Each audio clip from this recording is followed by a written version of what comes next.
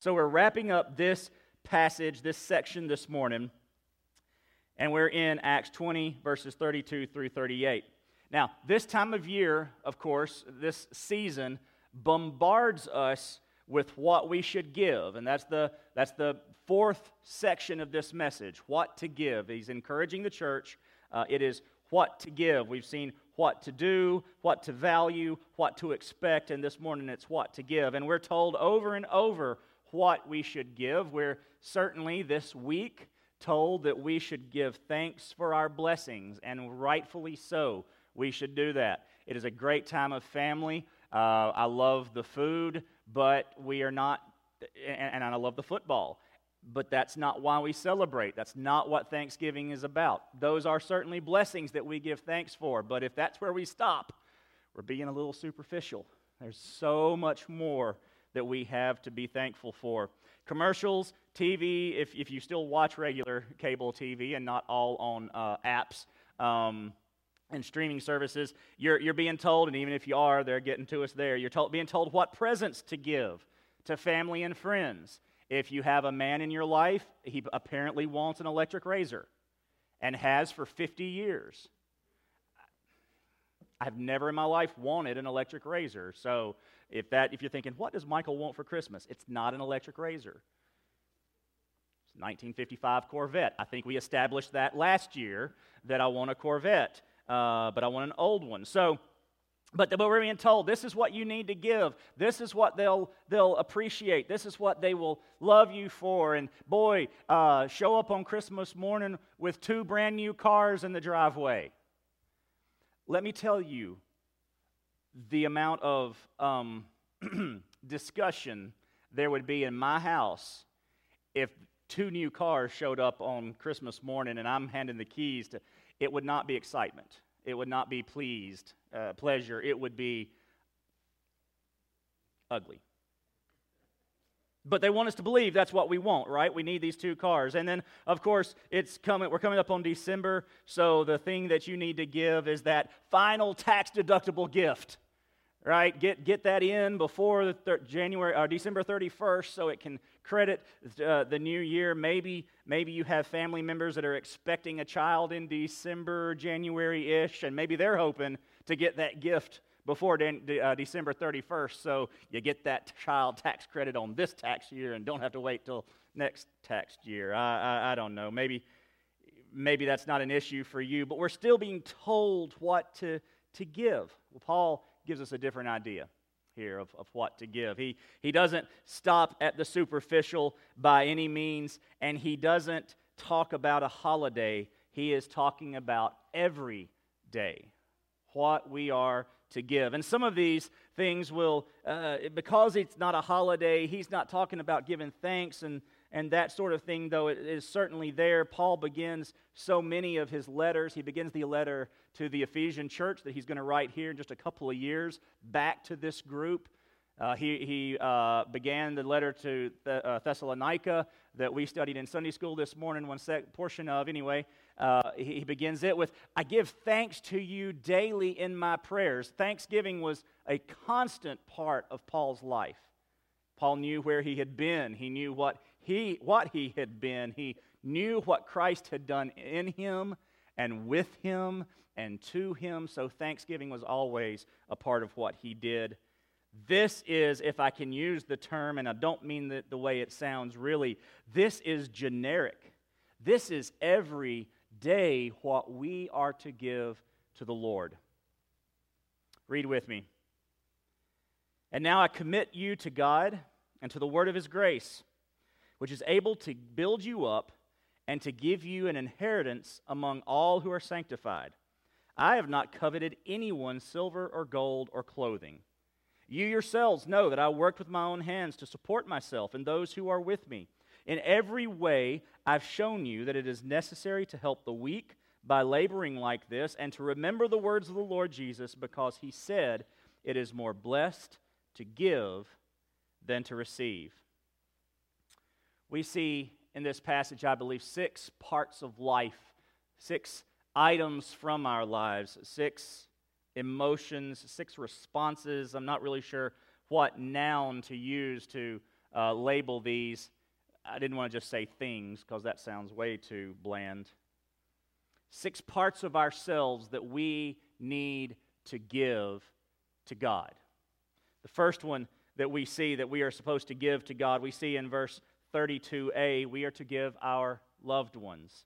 Give your loved ones. And now I commit you to God and to the word of His grace. I commit you to God.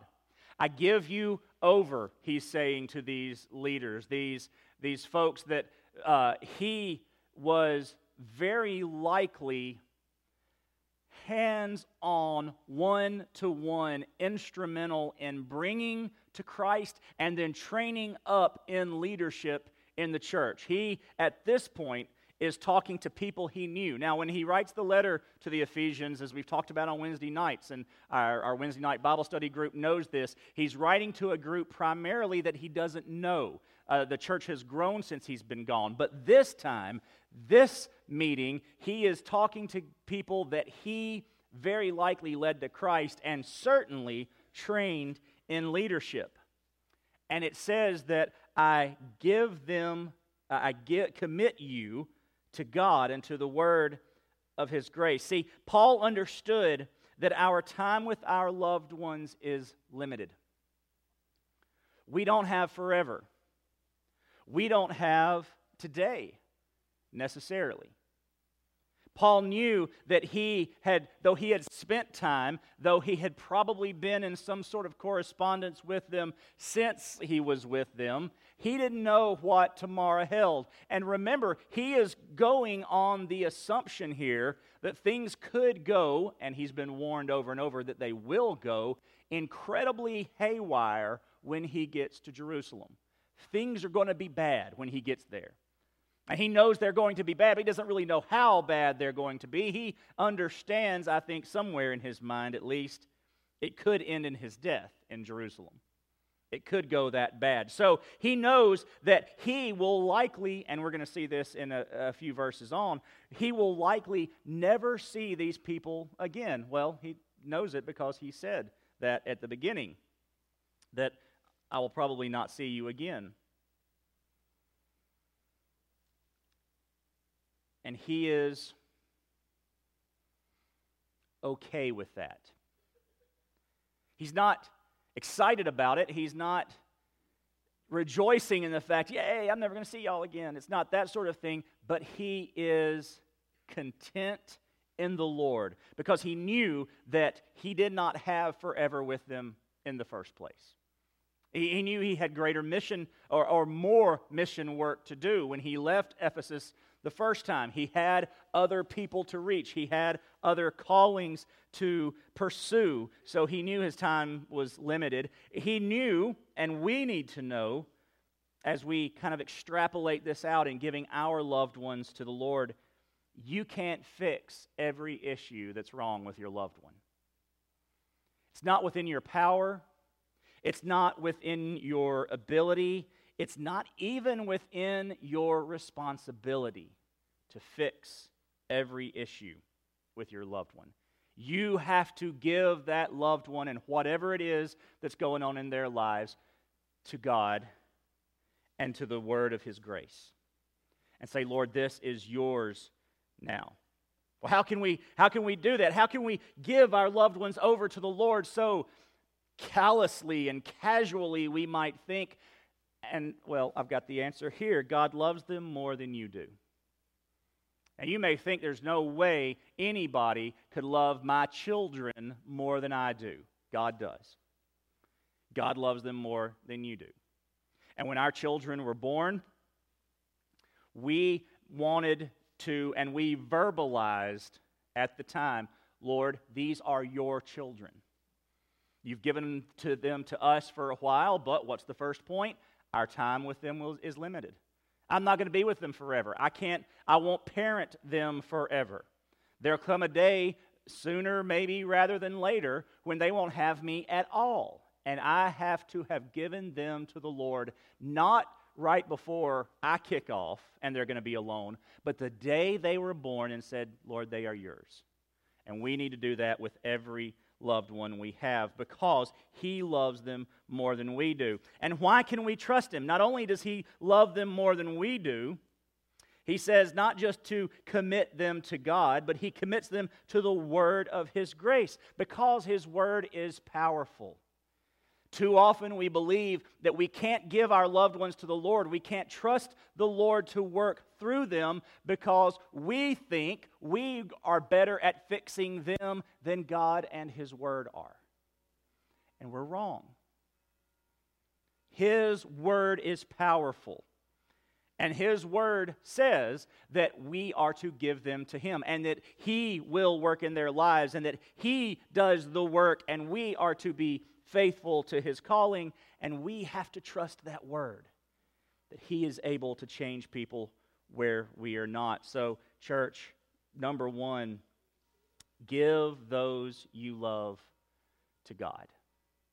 Number two, we see in the second half of verse 32, where he says, which is able to build you up and give you an inheritance among all who are sanctified, talking about God and His word of grace. You need to give up your throne. Now, I struggled with a way to put this, and throne was the best way I could come up with it. I also thought of the word sovereignty.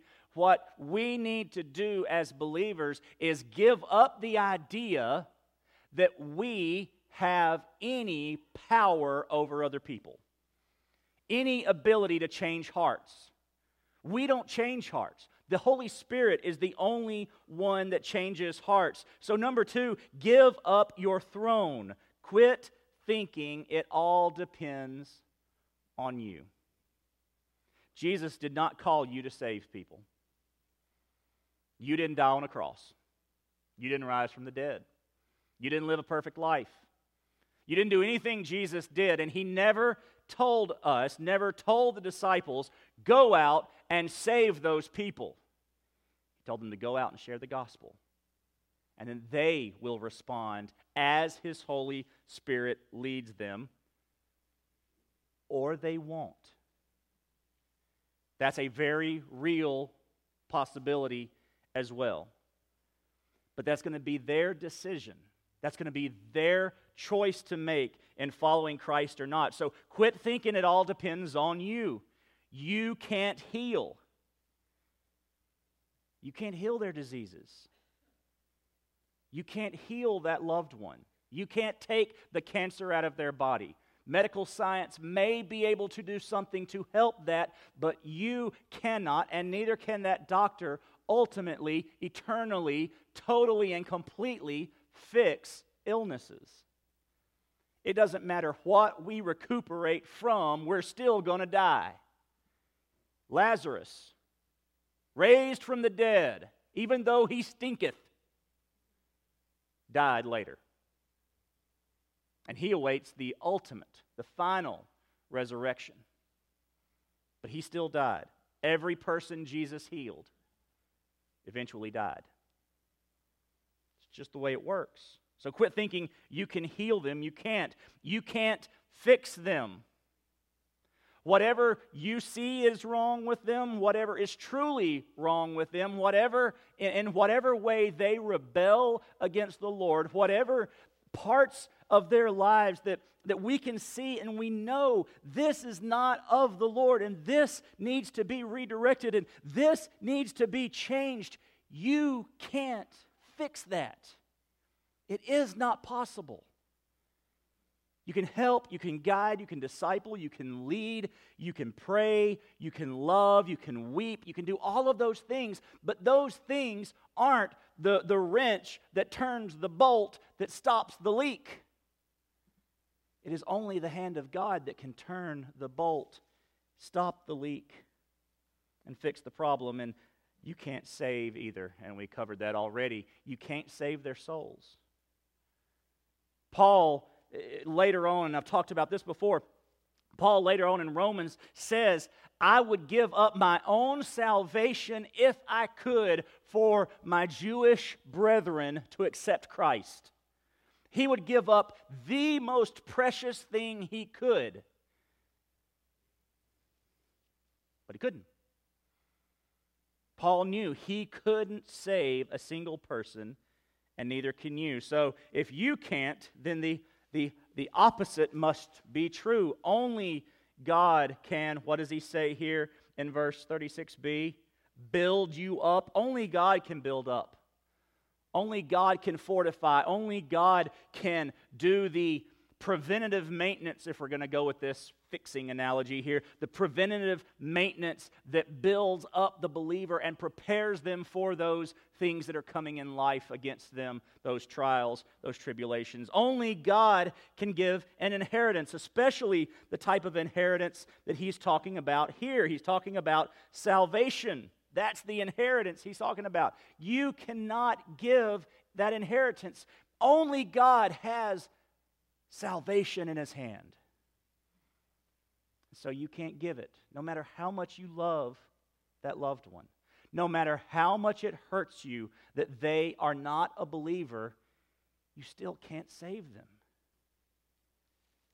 Only God can sanctify. That's what Paul says. I commit you to God and to the word of his grace, which is able to build you up, to give you an inheritance among all who are sanctified. You get that inheritance of the sanctified by being sanctified yourself, and only God can do that. Number 2, give up on the idea that it all depends on you. Number 3, give up your pride. Verse 33 tells us about Paul and his eschewing pride here. He says, I have not coveted anyone's silver or gold or clothing. And that seems like an odd verse to put in there, an odd sentence for him to do. Now he's moving toward finances, so that's part of the transition here. But this pride goes back, I believe, to the previous sentence, the previous verse, verse 32 as well. It's a transition statement. He is talking about the fact that he has never wanted any position.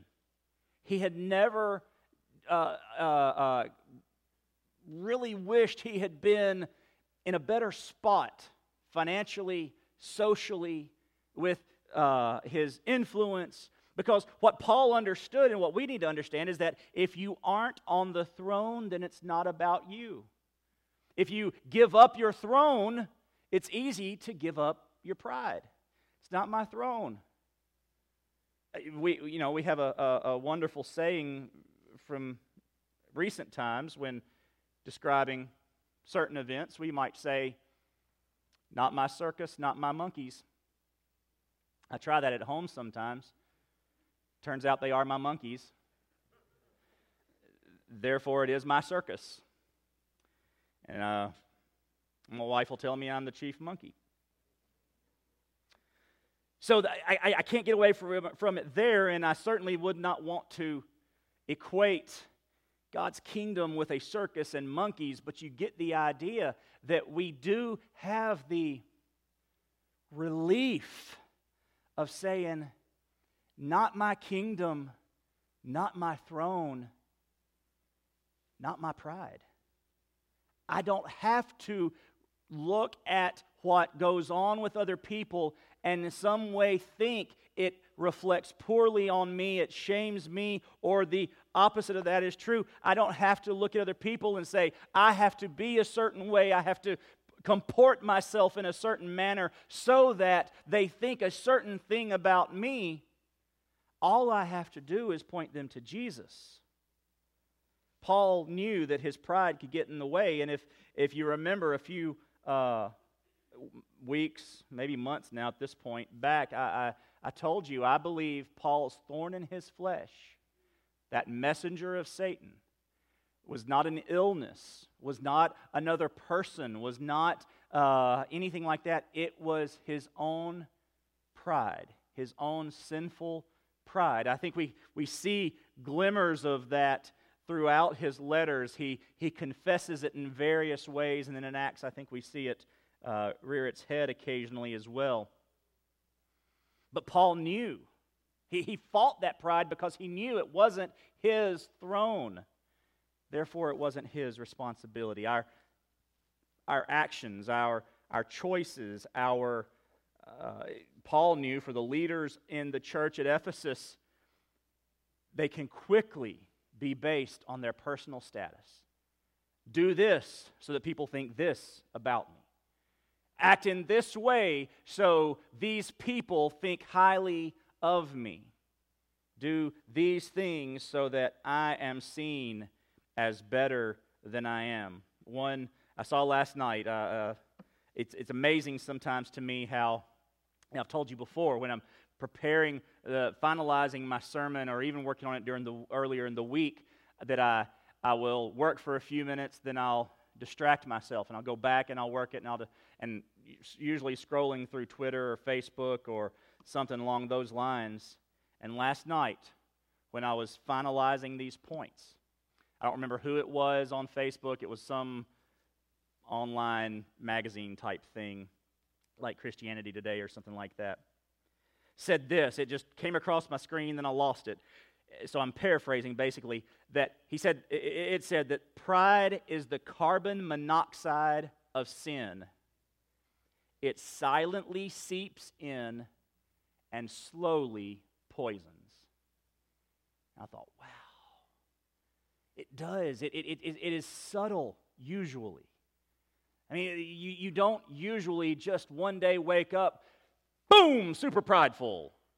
You know, it's a little here and it's a little there and it's an adjustment over here and seeking favor from that and slowly and maybe it's this success and that success, and certainly Paul could look at Ephesus. We talked about his success in Ephesus. We talked about the way the demons just fell out as Paul walked through, basically.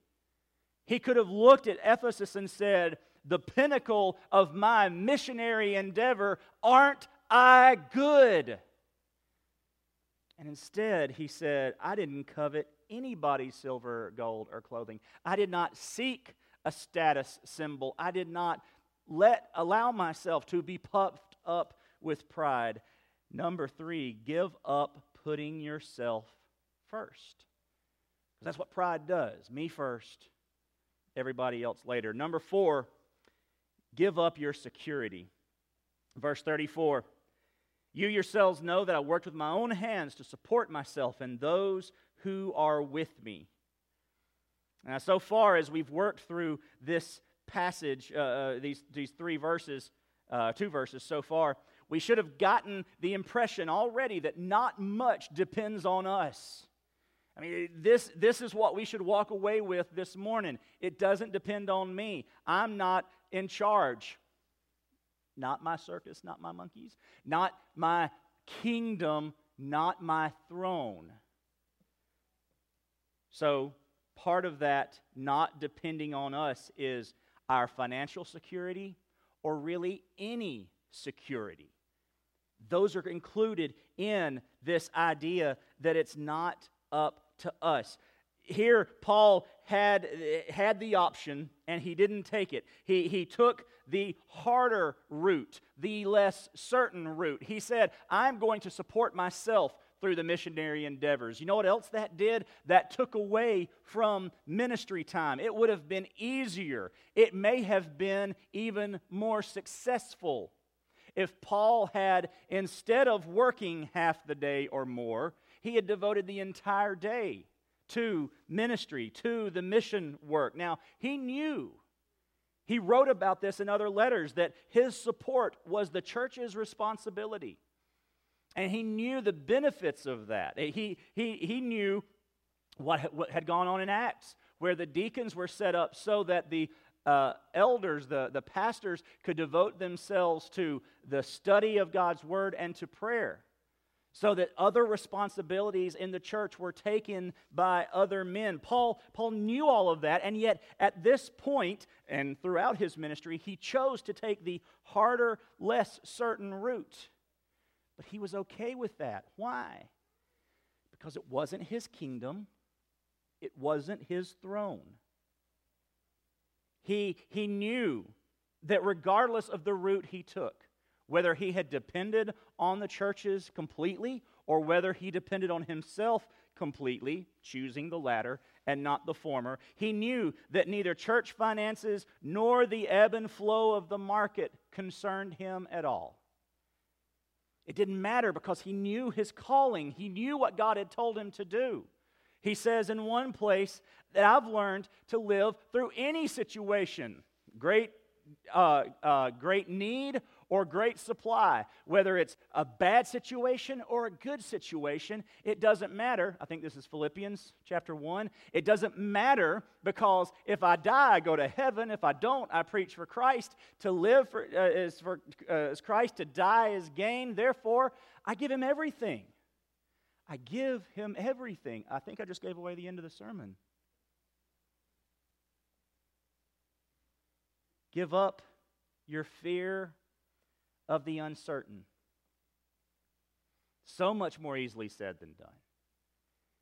And yet, we have people that will leave our churches and go to a foreign land with nothing except for basically enough money to live on, to a land where they will stand a good chance of being killed, take their families to share the gospel. You think they gave up their fear of the uncertain? You think they're worried about where's that next meal going to come from? I mean, we as Southern Baptists have the International Mission Board, so they won't have to concern themselves with those decisions. But just because they know they're going to have a meal and a roof doesn't mean that uncertainty is completely out the window. And yet they go willingly, just like Paul, because they gave up, number 4, they gave up their fear of the uncertain. Number 5, give your money. Verse 35, in every way I've shown you that it is necessary to help the weak by laboring like this, and to remember the words of the Lord Jesus, because he said, it is more blessed to give than to receive.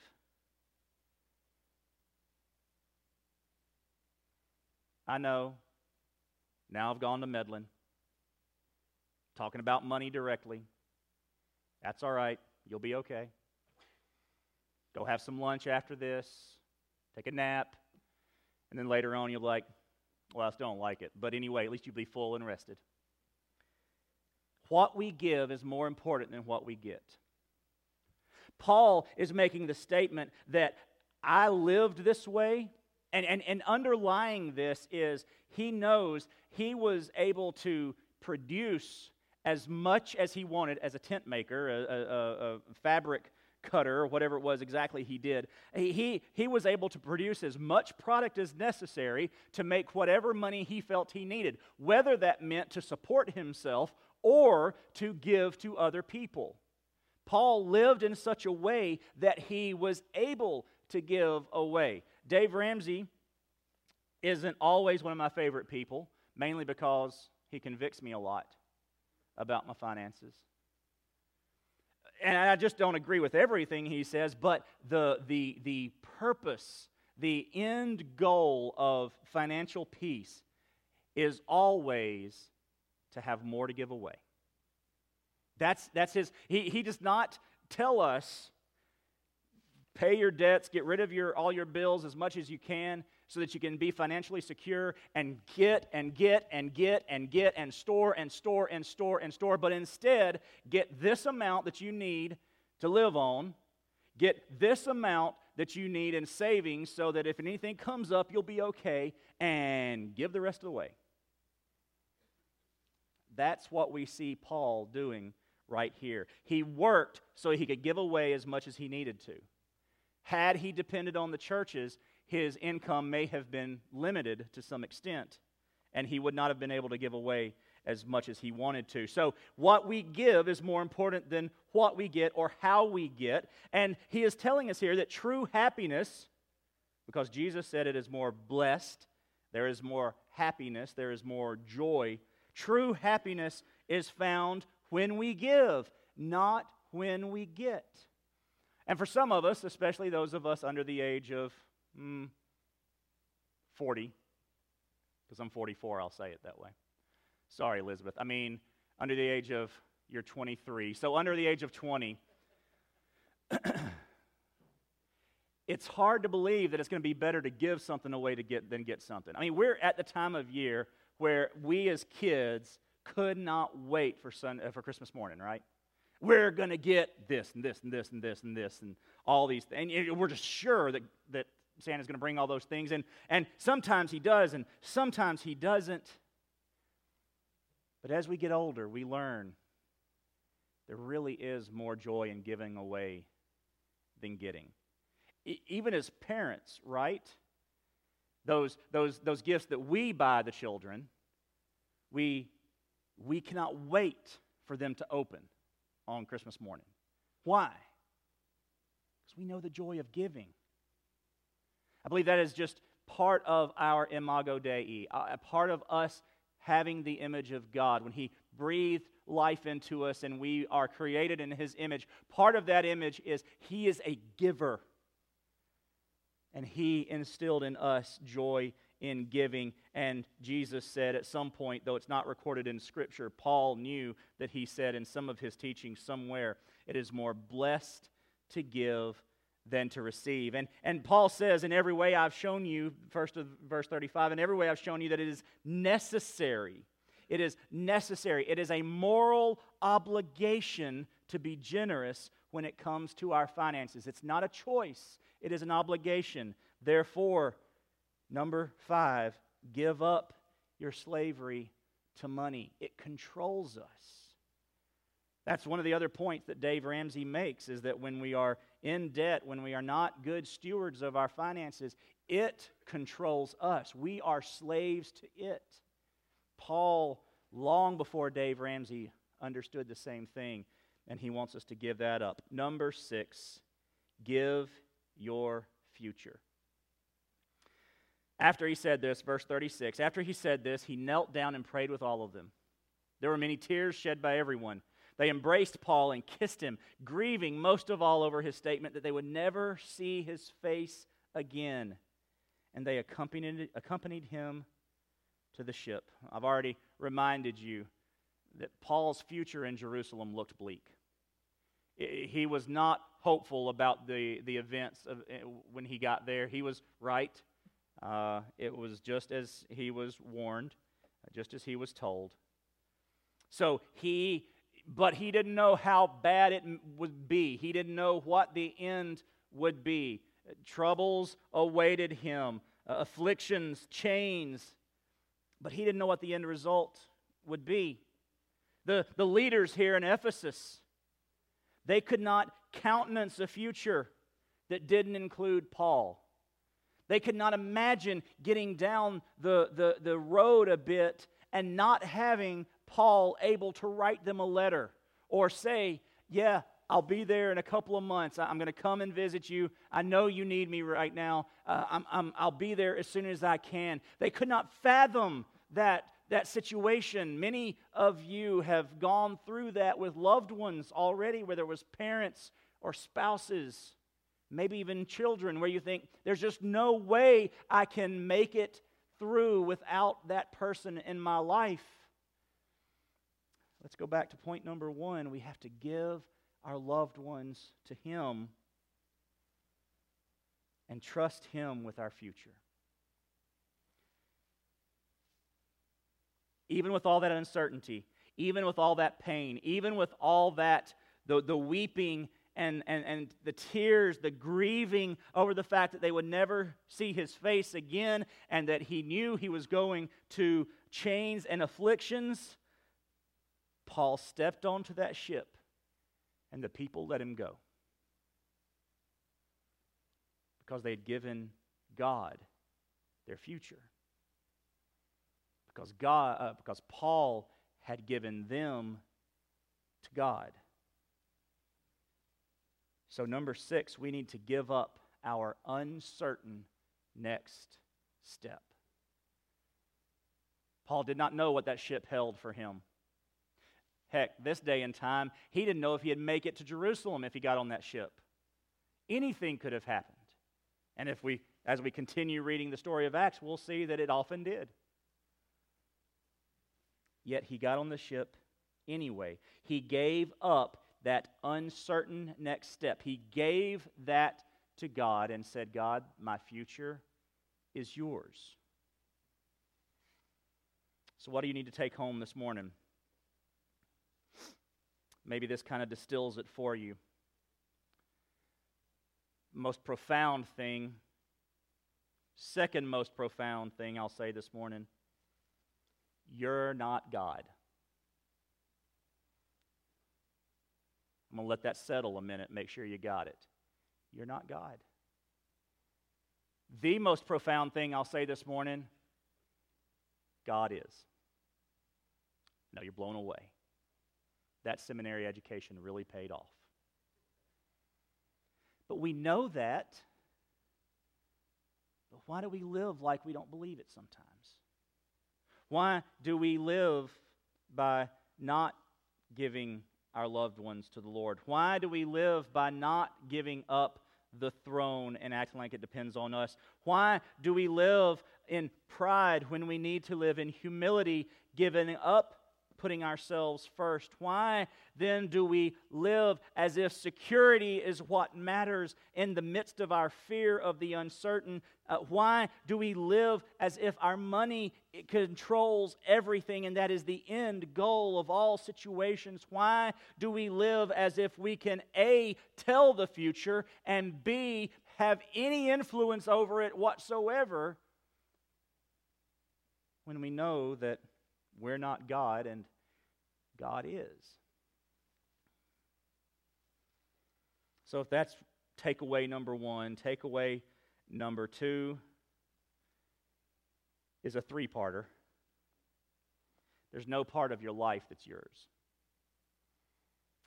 No loved one, no emotion, no responsibility, no penny, no decision, no next step. None of it is yours. And if none of that's yours, then there's no part of your life you should hold on to. God, you can have all of it. I mean, most of it. Some of it. A little of it. No, all of it. You must give everything to Him. We present our bodies a living sacrifice, holy and acceptable to Him, for this is our reasonable worship, our reasonable duty. And if we're giving Him everything as a believer, then this morning, if you have never trusted Jesus Christ, then part of that everything you need to give Him is not just your money and your pride and all these other things that you need to let go of. You need to give the Lord your eternity. And honestly, if you've never trusted Jesus Christ, these other things, you'll never be able to let them go. It's going to be hard when you're a believer, but you're going to white-knuckle those things. Hold on to them, but when Jesus has your heart, He's able to loosen that grip, and it'll take some time. That's okay. So maybe you need to give the Lord your eternity this morning. Well, what does that mean? That means understanding that this world is not the way it was supposed to be. That God had a plan, God had a design, and He had it at the birth of creation. But sin came in and messed with that. Disobedience messed with that. And God's design has been hindered and hurt by sin since Adam and Eve. And we do it in our own lives, and we sin, we go against God's plan, we go against God's will, even as believers, right? No, this part of the money is mine. No, I'm going to keep some of that pride. Nope, you can't have these loved ones. Nope. We still do it. And every time we do, that sin leads to brokenness. It leads to another way we realize that we are incapable of living the life God's called us to, the life that God intends for us. And then we realize we're incapable of fixing the broken parts that our sin create. We tend to just make them more broken? The answer to that is the gospel. He talks about this in verse 24. Now that we're wrapping up this message, he said, "But I consider my life of no value to myself. My purpose is to finish my course and the ministry I received from the Lord Jesus Christ, to testify to the gospel of God's grace." And that is the fix for the brokenness. That is the fix for the sin, the gospel. Jesus, the perfect Son of God, come to earth, living a perfect life in flesh, just like one of us, being betrayed, crucified, and dead, and then rising from the grave on the third day. The cross taking our sin, the cross taking our punishment, the resurrection showing that if he says, "I can forgive your sins," and the way I can also give you eternal life, I'm going to prove it by coming back from the grave, defeating death. And then we repent and believe that Jesus is who he says he is, that he can save us, that he will save us. And then as we accept that gospel, we begin to recover and pursue God's design in our lives. God's design that includes these 6 parts of our lives that we need to give back to him. And daily we do it. Daily we give him a little more and this piece, and we don't take it back. That is the gospel message. And that is what you can give, how you can give your eternity to him today. Pray with me. Father, I thank you. Lord Jesus, thank you for your gift, your salvation, your presence bodily on that cross, your love for us that would put you there, your willingness to take all of our suffering. God, thank you that you draw us still as believers. You correct us, you admonish us with your word. You lead, you guide, you direct. Holy Spirit, thank you for working in our hearts, testifying to us the truth of Scripture, and being the down payment for our eternity in heaven. Lord, this morning, I pray that you would work on hearts, that your Holy Spirit would flow through this place, that those who have not accepted Christ, whether they're in this room listening or they're sitting at home this morning or some date in the future watching this, that they would hear the call of the Holy Spirit and respond in faith to Jesus Christ.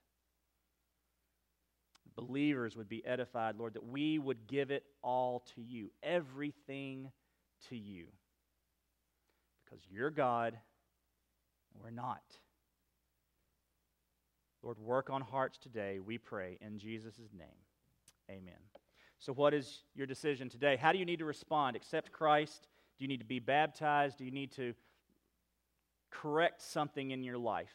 Lead a life of holiness? You need to recommit or return to Jesus this morning. Maybe there's something in your life you need to respond in obedience to. You need to do something to be used according to God's purpose. Join our church. You can come and pray with me or Tom. Tom will be over here to my right. I'll be over here to my left.